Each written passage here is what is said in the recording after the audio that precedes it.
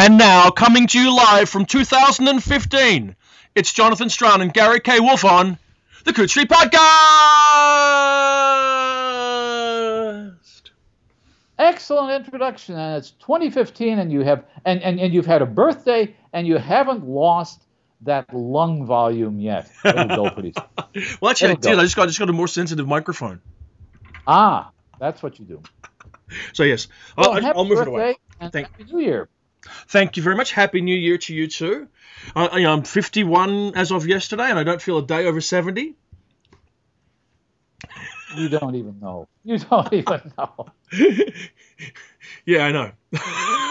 However, A warning now, I intend to be doing this podcast when I turn 70. I expect you to be too. Okay, good. I just wanted to make sure you didn't have any plans. I'm just not sure that I'm expecting to be doing it when I turn 70.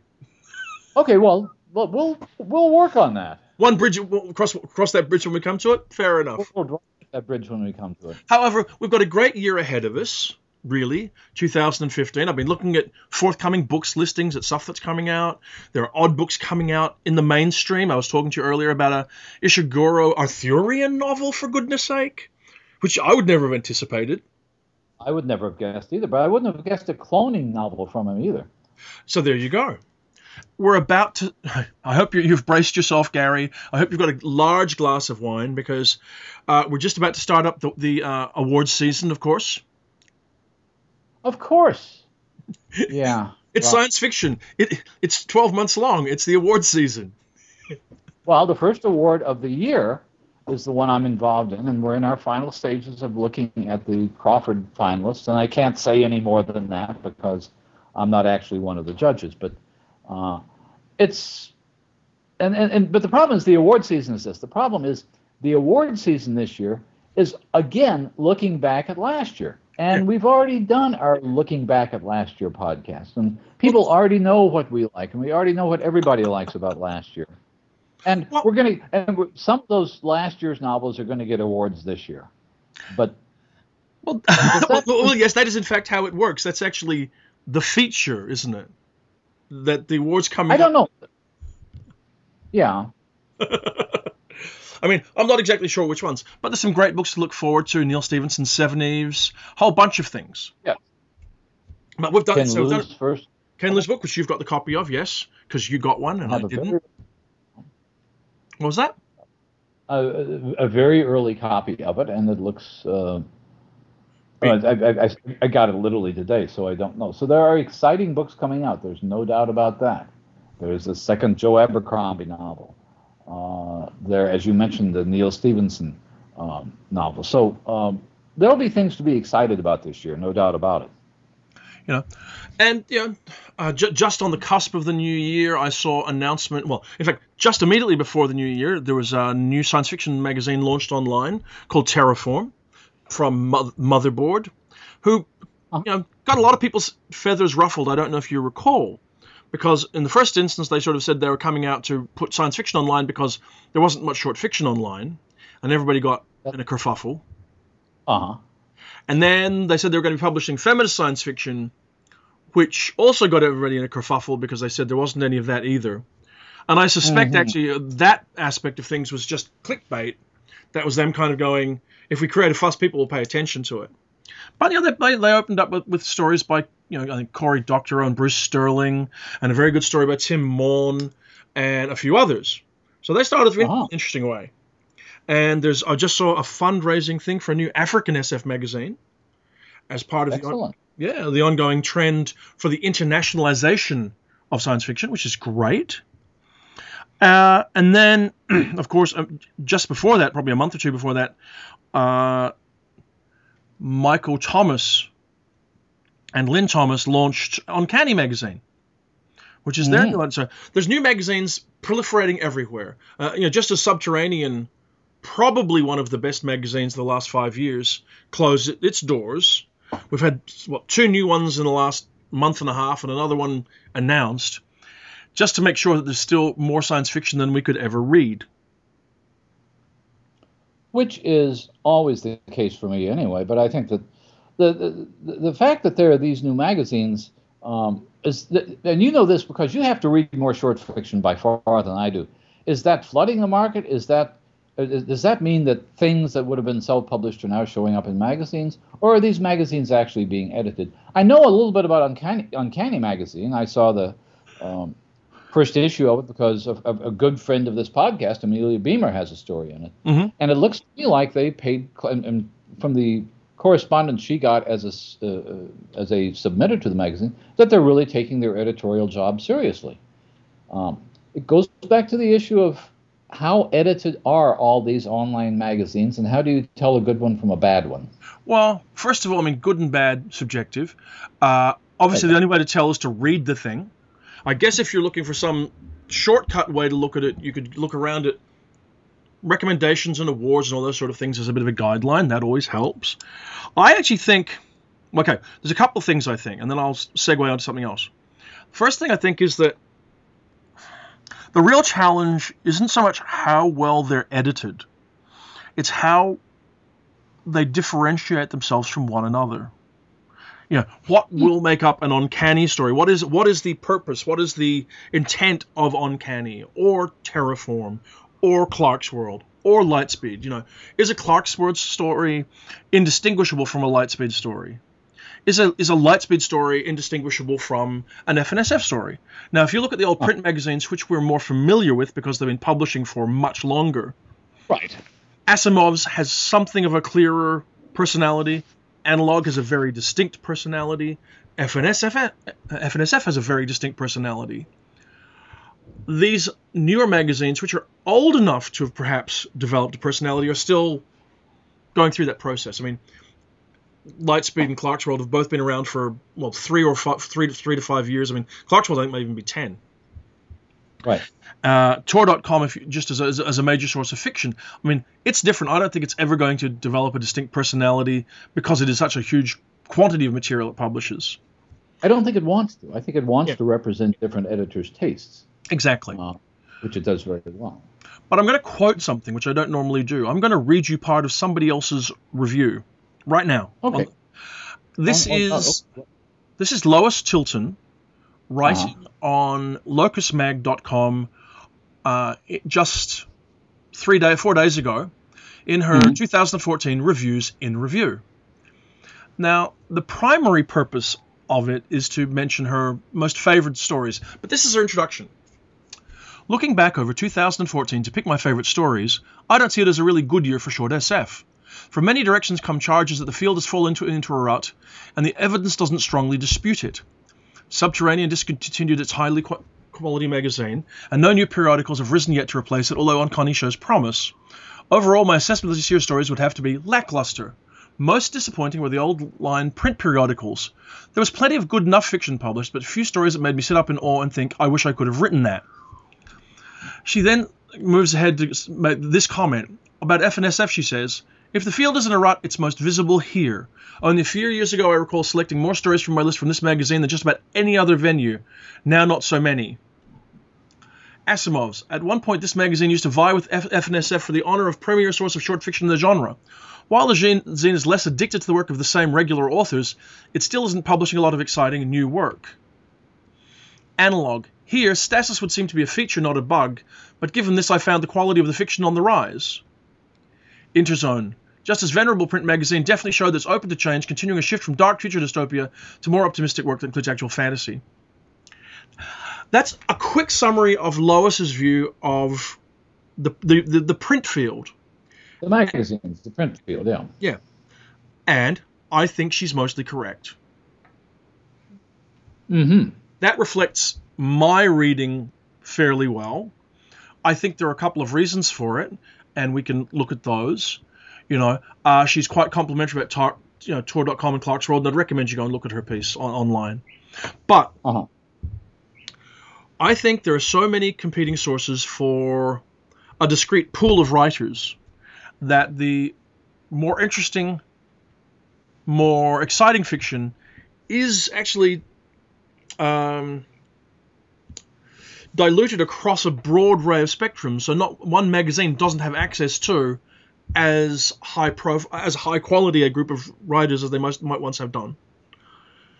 and probably the greatest change over the past 50 years in some ways, is that the quality of the B-grade fiction is just written better line by line. I think all fiction is, and I think that stories that are my favorite example, and I'm speaking out of sheer ignorance because you read 10 or 20 times as much short fiction as I do, and most of the short fiction I read comes in your anthologies or Gardner's or Rich's and that sort of thing. But one example of this, which we've mentioned before, certainly one of the finest short fiction writers in the last couple of decades is Robert Reed. And 10 or 15 years ago, any Robert Reed story would have been one of the outstanding stories of the year. But they're not, less and less do they look like outstanding Robert Reed stories because they're so reliable. So that if you have reliable writers doing excellent work year after year after year, that can begin to look like a rut.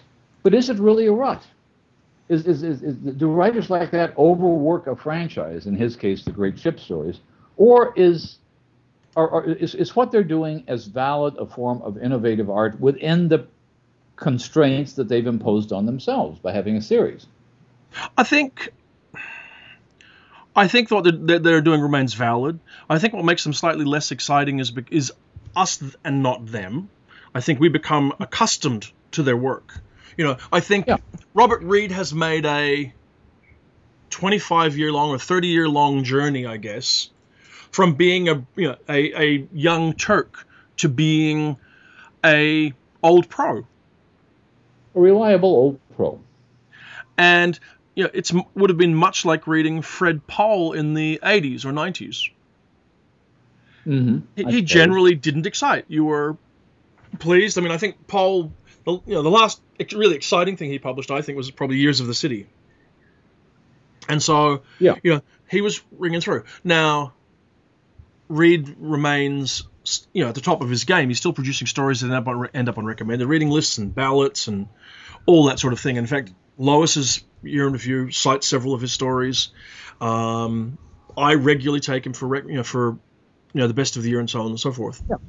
But you're right. No one's surprised about that. Does that define a rut, or is? No, that I don't think. Okay, it could. It says something about our perception of a particular artist, but I don't think that's what defines a rut in the field. And to some degree, I think I don't want to put words in Lois's mouth, but she and I have not discussed this. When she talks about there being a rut, I think it is the fact that there's an element of predictable, solid but unexciting fiction being published, and some of that's because, like as I say, it's this field being diluted thing, just in terms of volume. There's still only X amount of really, really interesting fiction being published, but because there are so many magazines, and I could probably name 20, 30 off the top of my head, then you struggle to fill them with stuff that's worth reading. And also one thing that's happened. Sorry.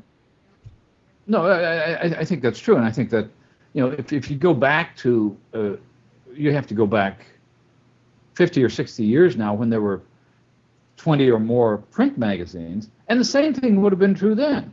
I mean, by and large, the stories that people read in anthologies, historical anthologies today, are not the stories that were originally published in Fantastic Universe and Spaceways science fiction back in the 50s. Whenever you have that many venues, you're going to have a mass of sort of, extruded, I hate to use that term because it's become a cliche in fandom, of stuff that is filler. And every editor back in the 50s and 60s, and presumably up through the 70s and 80s and 90s and now the 2010s, knows that there's stuff that you just need to fill out the issue.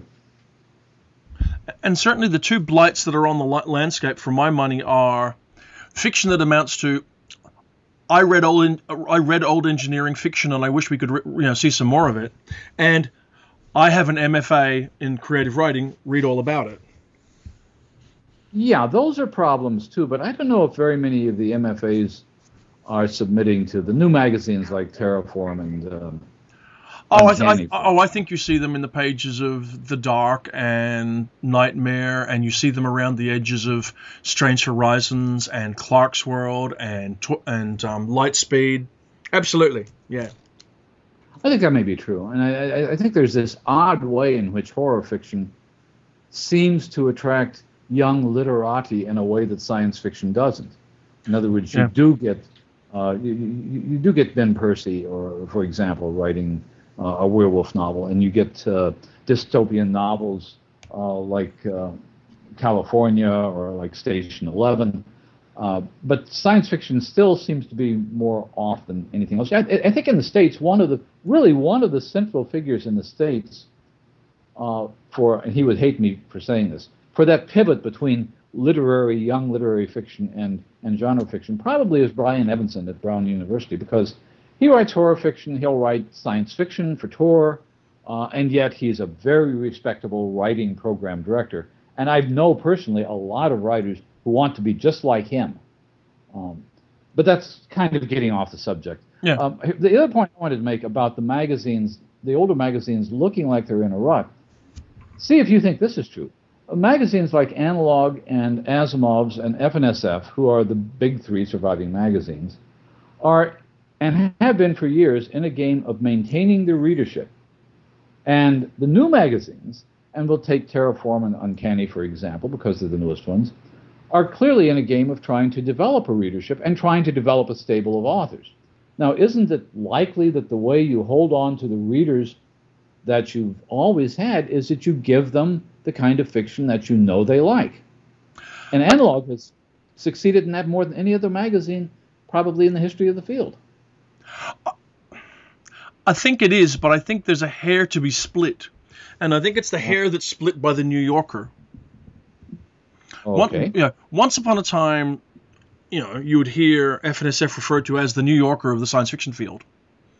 Yeah, okay. And the New Yorker, for all that it turns over a stable of writers, for all that it has in its history energetically championed new writers, nonetheless has a certain level of quality and whatever else, partly brought about by the fact that it pays a colossal amount of money and is very prestigious.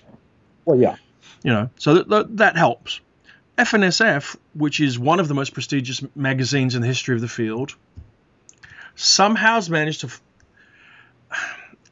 follow what appears to be a different path. Rather than publishing the same type of fiction, or more to the point, actually, publishing the same space, publishing in the smart literary genre, end of the genre for 2015, they seem to have ended up just taking the same group of people along and having their stable of writers write again and again and again. Now, any magazine will develop a stable of writers. It's perfectly normal, and it's a really good thing to do. It's a sensible thing to do editorially. But it can possibly, if you're not careful, overrun the magazine a little. And the one point in Lois's piece that I really do agree with, I could go back less than 10 years, and I was saying in my year in review pieces that the October-November double issue of FNSF was possibly the best anthology of the year. Really? Oh, yeah, absolutely. If you go back 5 years or more, the double issues, in fact, possibly maybe, I'd have to look, but at the date where FNSF went from normal monthly issues to bi-monthly issues. But if you go back to those October-November issues, they were the anniversary issue in October-November was a banner issue with huge name writers in it, with really great stories. You could end up taking 3 stories for a year's best from it, just from that one issue. And you would always be arm wrestling yourself over how many FNSF stories that you would take for a best of the year. Yeah. I don't think I'm going to take any this year. Really? Yeah. Now, first of all, a question, because you would, again, know more about this than I do. Do we know, for example, that Gordon Van Gelder tries to save stories for that big issue because he knows he's got a standout issue coming up toward the end of the year, that he's going to, make that an all-star issue, even if he gets a story submitted, the terrific story submitted a year earlier, he's going to hold it off for that year in the best? I've never had that conversation with Gordon, so I don't know. We need to talk to Gordon about that. But what do you think? But another thing about Gordon, since we're speaking about the FNSF, which has been under, he has, within my recent experience, developed writers in the way the New Yorker magazine did. My favorite example, because she's a good friend, is Mary Rickard. who did not know what she was writing, did not know it was publishable until she started working with Gordon Van Gelder. Now, and she's been reasonably loyal to him ever since. Now, it could be that that kind of development of new writers isn't as consistent as it used to be among all the magazines. Maybe. I mean, I don't know. I mean, certainly I have enormous respect for Gordon as an editor. I think the work he did at St. Martin's Press was extraordinary. And I think that certainly a good chunk of his tenure at the magazine, at FNSF, has been exceptional, really exceptional. So I'm puzzled to find myself looking at new issues of FNSF and feeling a little bit deflated by them, you know, and feeling like, oh, it's just the same kind of stuff again and again. But do you feel that way even when it's demonstrably good stuff? Well, I don't know. I mean, what I don't see is, I mean, again, what Lois was talking about, I don't see those really sort of scintillating, sparkling stories that sit on top and make you go, wow. Now, it's not that long since they were publishing them. I mean, it's only 6 or 7 years since they published The Merchant and the Alchemist's Gate by Ted Chiang, for example. Yeah. It's only a year or two since they're publishing a story by Raven Star and Golden Thing, the Jeff Ryman story. Oh, Jeff Ryman story, yeah. Golden Star and whatever. Yeah. They are, they've got a great past, and Gordon hasn't stopped being a great editor, but the magazine reads as though it's overwhelmed by a somewhat fusty, older kind of fiction. And that's unfortunate, you know, for them. And I think it does speak to this sort of impact on the field of having a lot of stuff published. Now, it's always had a lot of stuff published, but just never more than now, you know. And you see this... Well, to go back... Go ahead. No, what are you saying? Go ahead and finish your thought. Well, I was going to say... Lois's point seemed to be that the whole field was in a rut. And is the field in a rut because you're looking at the same sources? In other words, is the problem, as you inferred it might be earlier, that those scintillating stories are still out there, but they're so widely distributed among venues that you can't dependably look for them in any one source anymore? That may be true. And I also tend to believe that for most of these magazines... particularly, you know, I think particularly for FNSF and Asimov's, if they're in a bit of a rut, particularly FNSF, I think it's a short-term thing. You know, I think they'll turn them around. I really do. But, you know, we'll have to see. I mean, there are rumors that they're going to get Charles Coleman Finlay to edit more of FNSF, which may change it a little bit. But whether that proves to be, I've got no idea. It's just a rumor. But it also speaks to something broader, and that is how we talk about this short fiction, which is something that I'm very concerned about. I mean, about how we talk about the field generally, but also about how we talk about short fiction specifically. I've just concluded the process of compiling the Locus recommended reading list for short fiction. And it highlighted more than ever that we are reading in discrete, ghettoized pockets, rather than that we are reading collectively. Now, a lot of this is the outcome of the democratization of publishing. It's cheaper than ever to publish. And by the almost entirely good thing that we've become much more diversified and much more open to publishing and presenting both diverse points of view and people from different backgrounds. There's a hell of a lot of work still to be done, but it's such a huge trend for the last 5 years, 10 years, right? One thing that's happened with that, and I can understand why it's happened, I think, is that people are now, you know, people who didn't see themselves in the field at large have now seen enough stuff that they can read it within that almost exclusively. And they're not reporting back, you know. To me, for inclusiveness, again, just for me, to be really successful, it has to change the field at large, right? It has to be that these points of view become part of the entire spectrum of opinion and viewpoints that we see, and that then that we then all become aware of them and talk about them, and they change how we see science fiction and fantasy. It depends on what you mean by the field. I mean, when you somebody change the field, I can see the idea of we don't need to dredge up Neuromancer again as having changed the way people look at things. We could look, for example, at Ian MacDonald's various novels set in various non-Western countries, and Nnedi Okorafor's novels, and Ken Liu's. In other words, we can look at patterns of works that sort of make us rethink the field. Like, okay, this to get back to Nnedi's novel, which is coming out. One of the things to look forward to in 2015 is the American publication of Lagoon. The simple idea that when the aliens land, they might land off the coast of Nigeria rather than off the coast of Manhattan. And I think that, not because of any one work, not because of Nnedi's novel, not because of Ian MacDonald's novels, not because of Karen Lord, but because of this whole movement, there's a general assumption that science fiction is more diverse in its settings, it's more diverse in the cultures it portrays, and that sort of thing. I think that's become a deal. You can't just write another aliens land in the I think it's true. area. I think so. I think that's true. I don't know if a single one anymore is my point. Well, what I am personally bemoaning, I can't say it's a fault, is I see there's a lack of interest amongst a lot of followers, readers, commentators in the field, in this more diversified field, in coming together and talking about the big picture of science fiction. How does this element of diversification change science fiction? How does reading Chinese science fiction change how we see science fiction as a whole?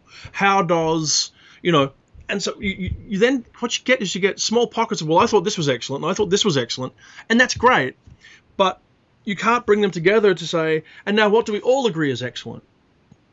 Well, but partly that's because you're talking about two different conditions here. You're talking about two different gateways, if you will. One is, yes, we want science fiction to be more diverse.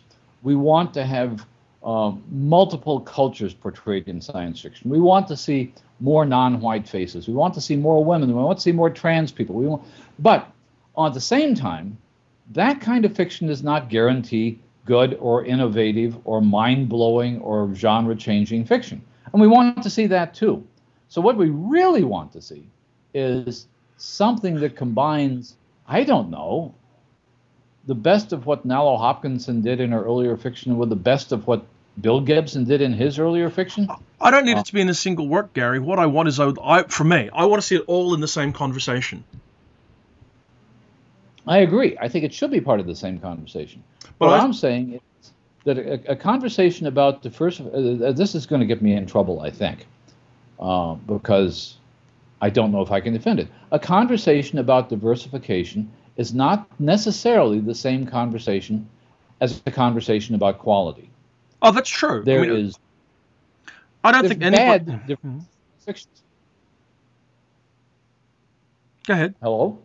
Go ahead. Okay. No, as long as you're agreeing with, I'm simply saying that a new idea may come about in the field. Okay, we could look at something like the three-body problem, which may or may not have a radical new idea in it. We won't really know that until we get to the second volume of that Chinese trilogy. That could be an example of a novel coming from another culture, actually a best-selling novel, a very, very popular novel in China, according to Ken when he was on our podcast. And it may have a new idea that makes us rethink science fiction at the same time. That would be a rare work in which you get the idea of diverse cultures represented in science fiction, diverse histories represented in science fiction, and a radical new idea in science fiction at the same time. And frankly, we have very, very seldom seen that. True. I think that's true. But I think that's not entirely... Okay. It's not entirely what I'm thinking about, what I'm troubled by. Okay.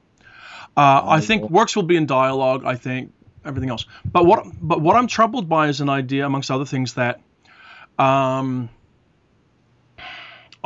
you shouldn't be interested in what is being written in a particular area, or that people who are active in that area aren't interested in the broader picture of the field. I want to see how the consensus view of science fiction changes. And I see the field atomizing, and that's fine. I think there's a lot that's healthy about it atomizing. But if you can't, and I've complained about this on the podcast before, if you can't step back far enough to get a big picture of science fiction once it's atomized, what are you talking about? And one of the ways that you have that conversation, that dialogue, is that all of the commentators and readers and reviewers and who are active actually do attempt to come together and have that conversation. I mean, there are various tools, right, which are being used out there to do some of this, whether it be a recommended reading list from Locus, a best of list on Tor.com, whether it be Nissi Scholl doing the year's best illustrious feminist science fiction or speculative fiction for Aqueduct, or Laird Barron doing the year's best weird fiction, or I know that Leth Press does a best gay and lesbian stuff. But it's also, that's great, but it's also bringing all that stuff together so you can canonize it collectively. Not because canonization is valuable, blah, blah, blah, but so we can all see what the field is doing and evolve it more and understand it better. Is there enough unity left in the field for us to be able to do that? I don't know that there is, but I think that the push for unity is valuable. Well, I think I don't know if unity is the word anymore. No, I think maybe dialogue is the word, maybe cross dialogue, maybe conversation, maybe you've got 18 people in a room and they all represent different subgenres and interests within science fiction. Great to have those 18 people talking to each other. My sense is that they don't. And it's not simply in terms of venues of publication, because, yes, there are anthologies of best feminist science fiction and best gay and lesbian science fiction. And there are conventions. There's Galacticon. But there are the military SF conventions. There are the SF conventions that want to talk only about alternate histories, and especially about alternate military histories, and especially about alternate military histories involving cool uniforms. I don't know what they write about. Do these groups really talk to each other, or are they sort of subsets of this broader region? I don't know. And I also don't know if this is a cyclical thing. I could picture a condition where what's happening is you have a whole bunch of people who have not seen themselves represented in science fiction and fantasy at large. And finally, there's a big enough scene that they can immerse themselves in that. And they haven't yet got to the other side of that process where they're then willing to look back outside it again and go, well, hang on, here we are. And I mean, I don't even know exactly what groups. I mean, any group that I named would be tokenistic and possibly unfair. But you could pick any sort of, whether it's former British Commonwealth country writers, or whether it's Indian writers, or whether it's GLBT writers, or whatever else it is. And maybe you will reach a point where those areas of the field are now sufficiently well developed, or whatever the right word for that is, to actually turn around and then talk to the rest of the field more about what they're doing that's really excellent and interesting, and engage. But right now, my frustration is I'm not seeing, to my mind, enough of that engagement, that attempt to say, well, here is a list that includes this and that and that, Well, I agree, and I think what you ideally want to do, and this is why I do not envy your either compiling the recommended reading list for short fiction, and especially don't envy your trying to put together a year's best short fiction, because you come up with an occasional story, and which meets several criteria at once. Let me think, because what I'm thinking about now, and I'm blanking on the title of it, is a Jeff Ryman story, which deals with basically the elimination of the gay population. Do you know which one I'm talking about? It's a very famous story. Yes, but I don't remember the title of it. And they find out a way to survive and so on. Well, the point is, that story, and Jeff Ryman is one of the best writers to do this I can think of, that story dealt, it seemed to me, with gay issues in a way that explained those issues to me as well as any gay fiction I'd read that year. And it was also a very original science fiction story. It brought these various issues together in a way that made a unified story out of it. It was a very impressive story. Things like that, is that what you're talking about bringing all these areas together? Not into the fiction, it's into the discussion around the fiction. Well, the story has to be a good story at the base. Of course it does, but I mean, that in itself is a very dangerous point, and it is. Because good and bad are subjective, and so you're not necessarily going to get an agreement about what is or isn't good. But just parentheses for that. You and I come out of a culture which is somewhat biased in that it's biased a little bit toward literary fiction. It's biased toward people who can write good sentences. The Locus Awards are probably biased a little bit that way. We hear there are specialized groups in science fiction, the people who give out, I don't know, people who give out the Sidewise Awards, the people who give out military SF awards, that think we're biased. When we review the way I review, you select stories the way, and they're absolutely right. We are completely biased. Yes, we are. We are completely biased, and there's not much you can do about that at all. Well, no, that's not true. There's lots you can do about it. You can try and be more aware and be less biased. But all these groups have a bias. My defense of being biased, in parentheses before we let this go, being biased in favor of good writing is not the same thing as being biased against a particular kind of fiction. True. There's terrific military science fiction out there.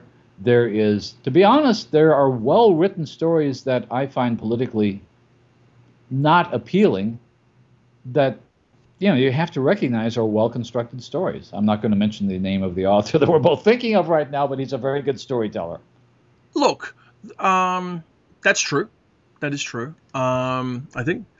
And look, there are, as I say, increasingly discrete discussions of excellence. I mean, you mentioned military science fiction. Bain are about to publish the year's best military science fiction.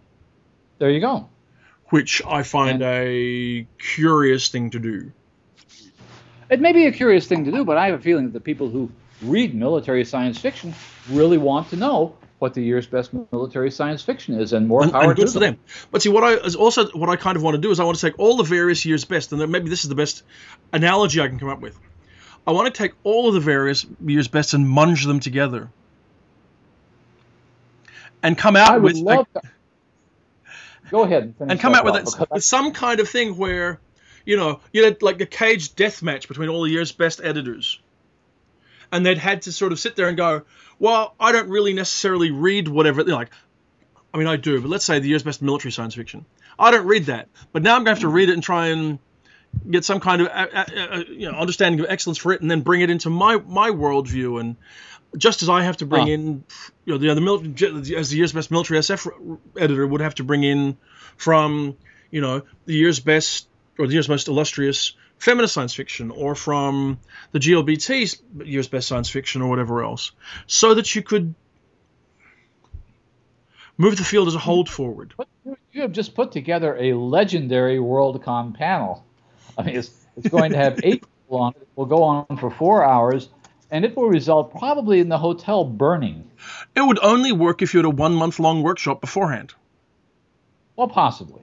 Because what will happen is what happens on every one of those best of the year panels, which are always the most boring panels in the history of the world, and each of those editors would not come and talk to one another, in effect. What they would do is they would dialogue about what they themselves were aware of, and in their own area, and their own lists, their own various. And what you end up with in those panels is you get a series of unrelated pieces of dialogue, of monologue, rather than conversation. Well, that's what tends to happen. You're absolutely right. So my fantasy was, I was thinking, remember James Morrow's novel, The Last Witchfinder, in which he has books talking to other books and books arguing with other books. That's what I'd really like to see. I'd like to see the year's best military science fiction go up against the year's best gay and lesbian science fiction, and have those two books have a conversation. Yeah. So, I mean, maybe I've just taken this whole episode of the podcast off on a tangent that's irrelevant and managed to offend people who I actually respect and wouldn't want to offend. But when I look at the field, I think that for me, the trend to diversity only will have been successful when it comes back together into a richer, more varied mainstream of science fiction. I think that's very idealistic. I think it's a sweet thought.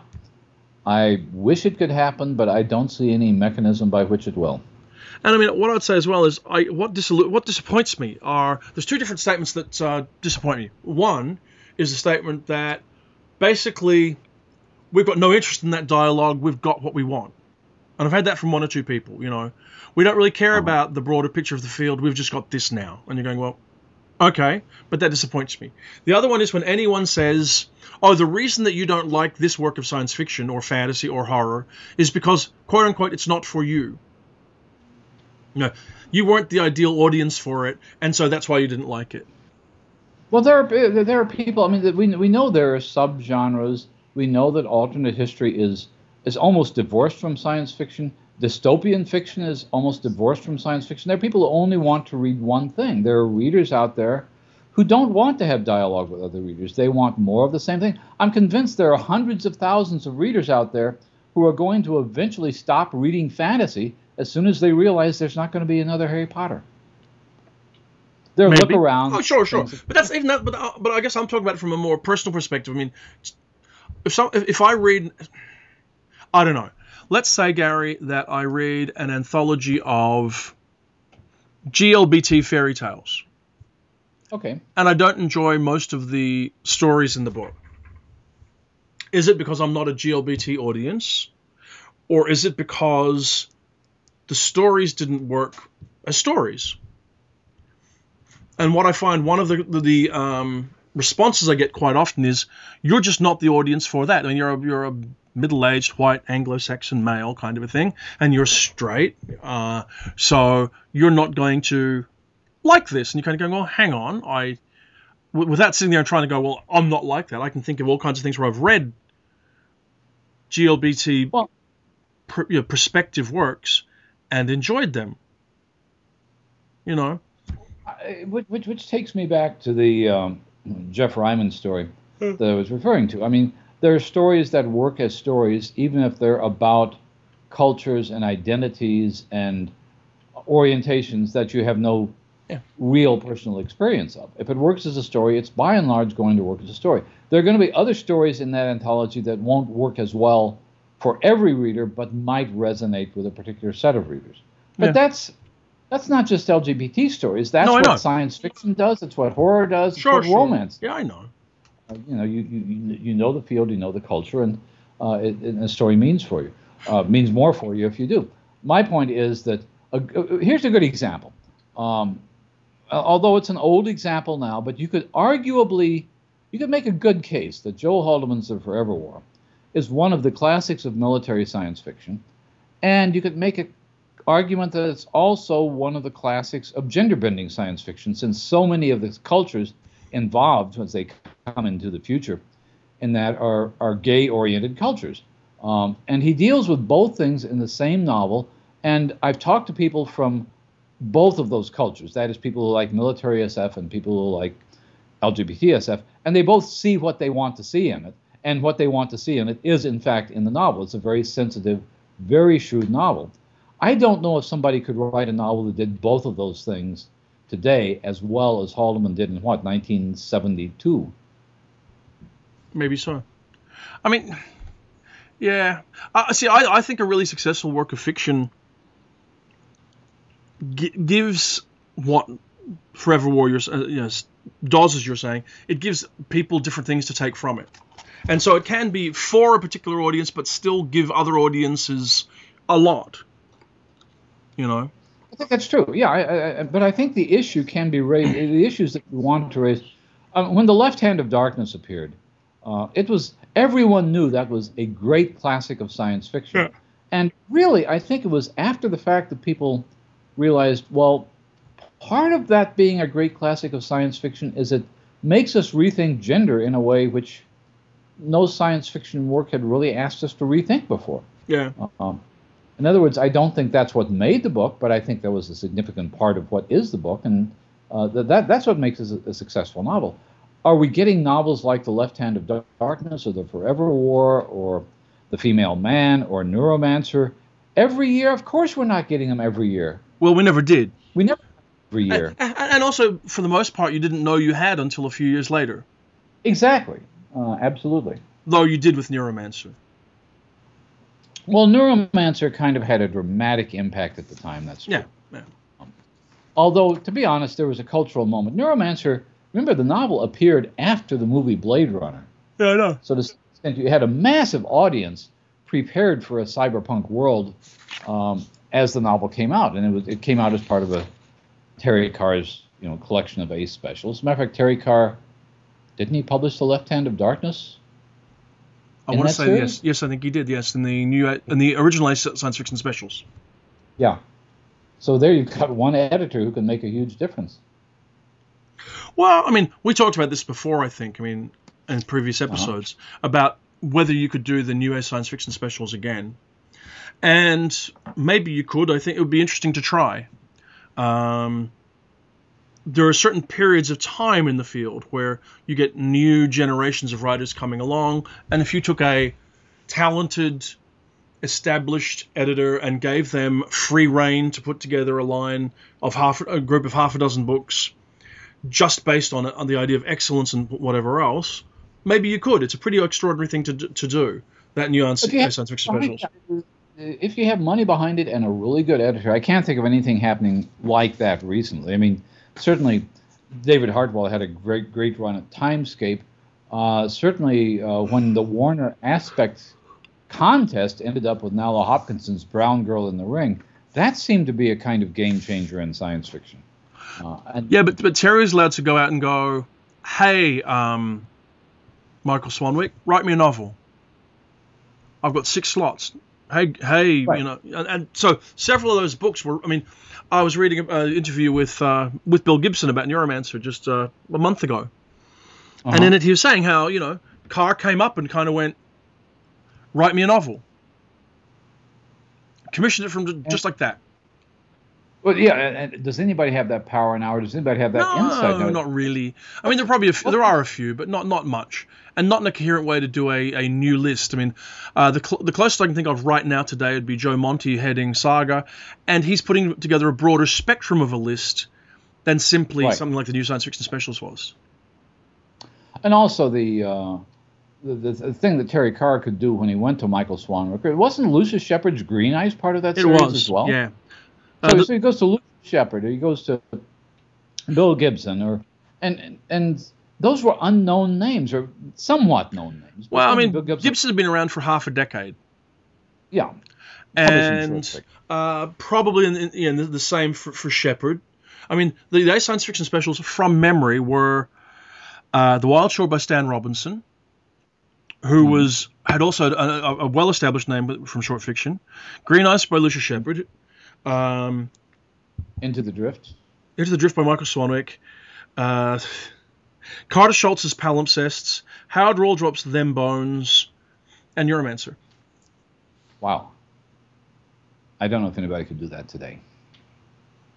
I don't know, but maybe they could. If you'd picked 4 or 5 years ago, if you'd started with Paolo Bacigalupi, I'm sorry, Bruce. No, it wasn't. If you'd started with Paolo Bacigalupi's The Wind-Up Girl, and had asked several other writers around at that sort of time, if you were to come along right now, and maybe you'd picked up Anne Leckie or something, or maybe you'd picked Ken Liu, and maybe you could. I think it's simplistic and unfair and reductive to say that it couldn't happen today, but it would take an unlikely confluence of events, I would say.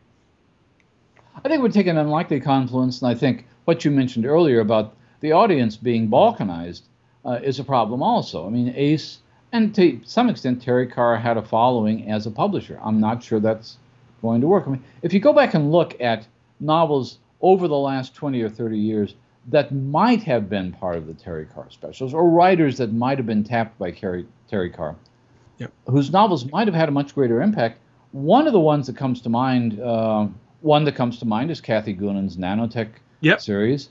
Another writer that comes to mind is David Marasek, because on the basis of his short fiction, everybody thought those novels were going to change the world. And they were very good. Yeah. But they didn't have that impact. Yeah. I think there was a moment where Charlie Stross was leading up to Accelerando, that if you had him and Corey and a couple other writers of that moment, I think it's a repeatable thing. Possibly. But unlikely. It's commercially unlikely. Let me spend the last few minutes. We'll spend the last few minutes on my topic for this year, which is less cheery, Gary. I think it's very cheery. I don't know why you think it's not cheery at all. We're not going to talk about people who died. It's horrible. People died. People we love died. Our favorite writers died. I'm talking about people who died 100 years ago. No, people who were born 100 years ago, most of whom are dead. Yeah. I love it. He's going, most of whom are dead, yes. 2015 is, I mean, like 2014 was the 100th anniversary of, for example, H.G. Wells' The World Set Free, which gave us the atomic bomb. It was the anniversary, as we well know, of the birth of R.A. Lafferty. So I thought, when we look at people whose centennials are coming up in 2015, which ones are going to get celebrated and which ones are going to go unnoticed? And in preparation for this list, I will just list the number of the names that I copied out, and you found the same source I did, which is the Science Fiction Encyclopedia. Who of these people are going to get celebrations and who aren't? Charles Harness? Probably not. Probably not. Wyn Whiteford, one of the Australian pioneers, even though you tell me he's, Yeah, thanks for repeating that, Gary. But yes, that's true, yeah. Well, Lee Brackett. Maybe. With somebody like Michael Moorcock behind her, maybe. Okay, my theory about Lee Brackett is this, and I figured this out over a while. Lee Brackett had a problem of being too successful in too many areas. There's a cadre of noir mystery readers who read her half dozen or so mystery novels and remember her for that. The film scholars know that she worked with Howard Hawks. She worked on The Big Sleep. She wrote Rio Bravo. She was a great screenwriter. She wrote The Treatment for The Empire Strikes Back. There's that group. There's another group that remembers the Eric John Starks pulp stories. She was one of the great pulp writers. And there's a small group that remembers her one adult science fiction novel from the 50s, The Long Tomorrow. So she's got like 4 tiny groups of supporters, none of which are large enough to make her memorable.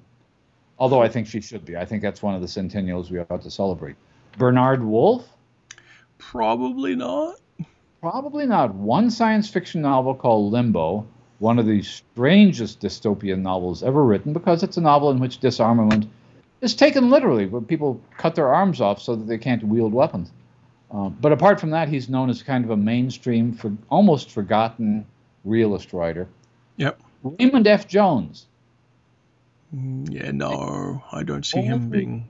Those people who really like the movie This Island Earth.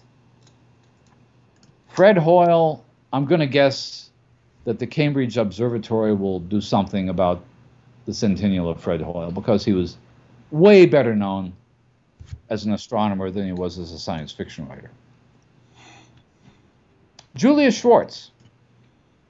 Probably. Within fandom, maybe. In fandom and in the comic book industry. Yeah. I mean, this is a guy I met. This is a guy I met, actually. This is a guy who was H.P. Lovecraft's agent, who was Ray Bradbury's agent. So you mean there's only one degree of separation between you and HPL? That's absolutely right. I met Julie Schwartz, and Julie Schwartz knew HPL. There you go. But hang on, did Julie Schwartz meet HPL? Oh, that's a good question. I don't know that. Because Julie Schwartz was in New York and HPL was in Providence. And he's dead now, so I can't ask him. There you go. Yeah, there you go. Mystery of the world. Mysteries of the world. Tom Godwin is remembered now for one story. So if there's a memorial, if there's a centennial celebration for Tom Godwin, it will only be more people attacking the cold equations for all its manifest flaws. Yep. Lester Del Rey? Lester Del Rey. Interesting question. Is he a thing anymore? There's a publishing company with his name on it. Maybe they will do something. Well, that they very well may do something. I mean, it certainly was not so much Lester that made the publishing company what it is, of course, as Judy Lynn. But nevertheless, he was somebody who wrote an early classic robot story, Helen O'Loy, a classic atomic reactor meltdown story in Nerves. He probably did himself some damage by becoming a cranky elder statesman later in life, but he certainly had a lot of influence. Yeah. Henry Kuttner, I think, is somebody unfairly forgotten. I don't see people reading him anymore. I think, if anything, his wife, C.L. Moore, has had a more prosperous posthumous life than he has. Yes. And yet he was one of the great reliable. And that brings us to the last name on my list. I've got one before. I know what yours is, so we'll get to... Wait a sec. What about Orson Welles? Well, okay. Now you're going a little bit outside the science fiction. Science fiction, War of the Worlds. Well, that's not film. That's radio. Well, but he did film, which means people pay attention, and science fiction, the War of the Worlds radio play. So, okay, fine. How about there'll be a bunch of stuff about Orson Welles, but a lot of it will deal with the War of the Worlds, a radio play, which, by the way, was written not by Welles but by Howard Koch, who was a radio and TV writer, went on to become, I think, the producer and chief writer on Gunsmoke. But Welles had the idea of doing it in that way. So how about Leonard Whipperly? Okay, how many people? We should leave this for our listeners to see if they can guess who Leonard Whipperly was. I liked Leonard Whipperly. I read Leonard Whipperly novels, and I read more of them than the one that everybody knows. Okay, the one that everybody knows, because it was made into a film with Peter Sellers. Yep. The Mouse That Roared. Yep. About a small Middle European nation that decides the way to get out of their financial problems is to declare war on the United States, which they will then lose, and then will get enormous amounts of foreign aid from the United States. It was actually a very funny novel, and he wrote a few others like that too. Yeah. He was one of those people who was known as a humorist. His plots were like science fiction-y plots, but he was never really recognized much in the field. Yeah. You got anybody else? Oh, I don't know. We could throw out Richard Condon as a possibility. No, you don't. Okay, I know. Should we go to yours then? Because I know who you mean, and you're right. Yeah, okay. The big one, I think the big centennial celebration this year is, and probably ought to be, Alice Sheldon writing as James Tiptree Jr., because she was actually born in, I think, August of 1915. She was? About 10 miles from where I'm sitting right now in Hyde Park in Chicago. And the story, and it's interesting enough that she's been dead for 27 years or something. Yeah, I mean, yeah. It's a long time since she died, but I think for two reasons. Partly because it's such a dramatic story and because it was so well told in Julie Phillips' biography. Because she was such a radical writer, not that her fiction was radical, her fiction was actually very good conservative old-line space opera science fiction, but she made people completely rethink gender in a way that even, I'm going to say, Joanna Russ and Ursula Le Guin hadn't. And our friend Robert Silverberg, of course, has that famous misquotation, or not misquotation, but misapprehension of whether James Tiptree Jr. could have been a man or not, which it turns out to be. It's not. It shouldn't be taken as an insult to Bob's reading. It should be taken as a compliment to her writing, as it were. So she has become one of the legendary figures in science fiction over the period of a very short career, and as I say, because of the other elements in her life, she's just kind of a legendary figure that I think deserves to be one. So I think that if somebody at some convention during 2015 doesn't do something, I'm going to suggest maybe it might possibly be WisCon, because they give out an award in her name. I actually have a more, I think, apt suggestion, Gary. I'm hoping that happens. I'm hoping we get to see this. Are you braced? No, you're braced for what I think should happen? What should happen? I will point out to you right now, because I did not know this until about 30 seconds ago. The 2015 Hugo Awards will be presented at the 73rd World Science Fiction Convention on James Tiptree's 100th birthday. On her birthday? To the day. August, of course. That would make sense. And that's going to be in Spokane. Spokane. I think that there should be something as part of the Hugo Awards ceremony to acknowledge the centenary of Tiptree, given that it will happen on the actual day. It should happen twice. It should happen once at WisCon.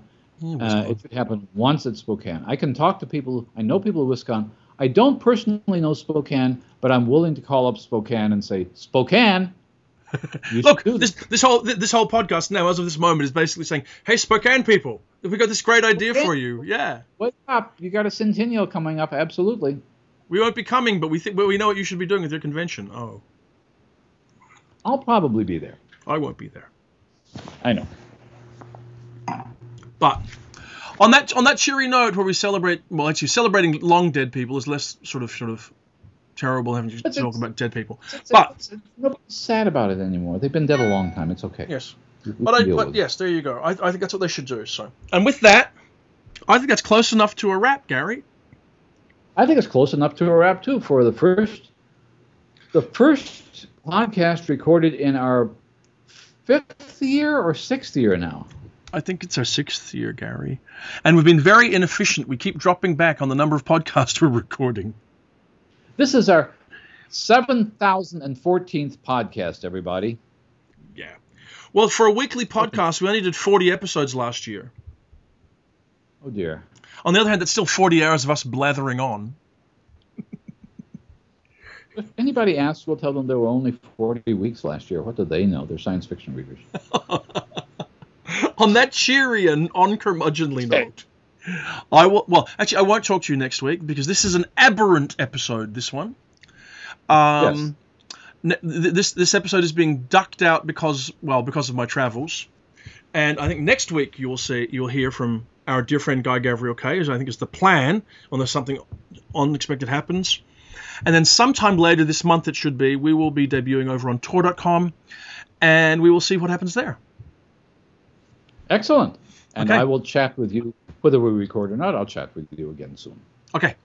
On that note, thank you very much, Gary. And we remain now, as always, the Coos Street Podcast.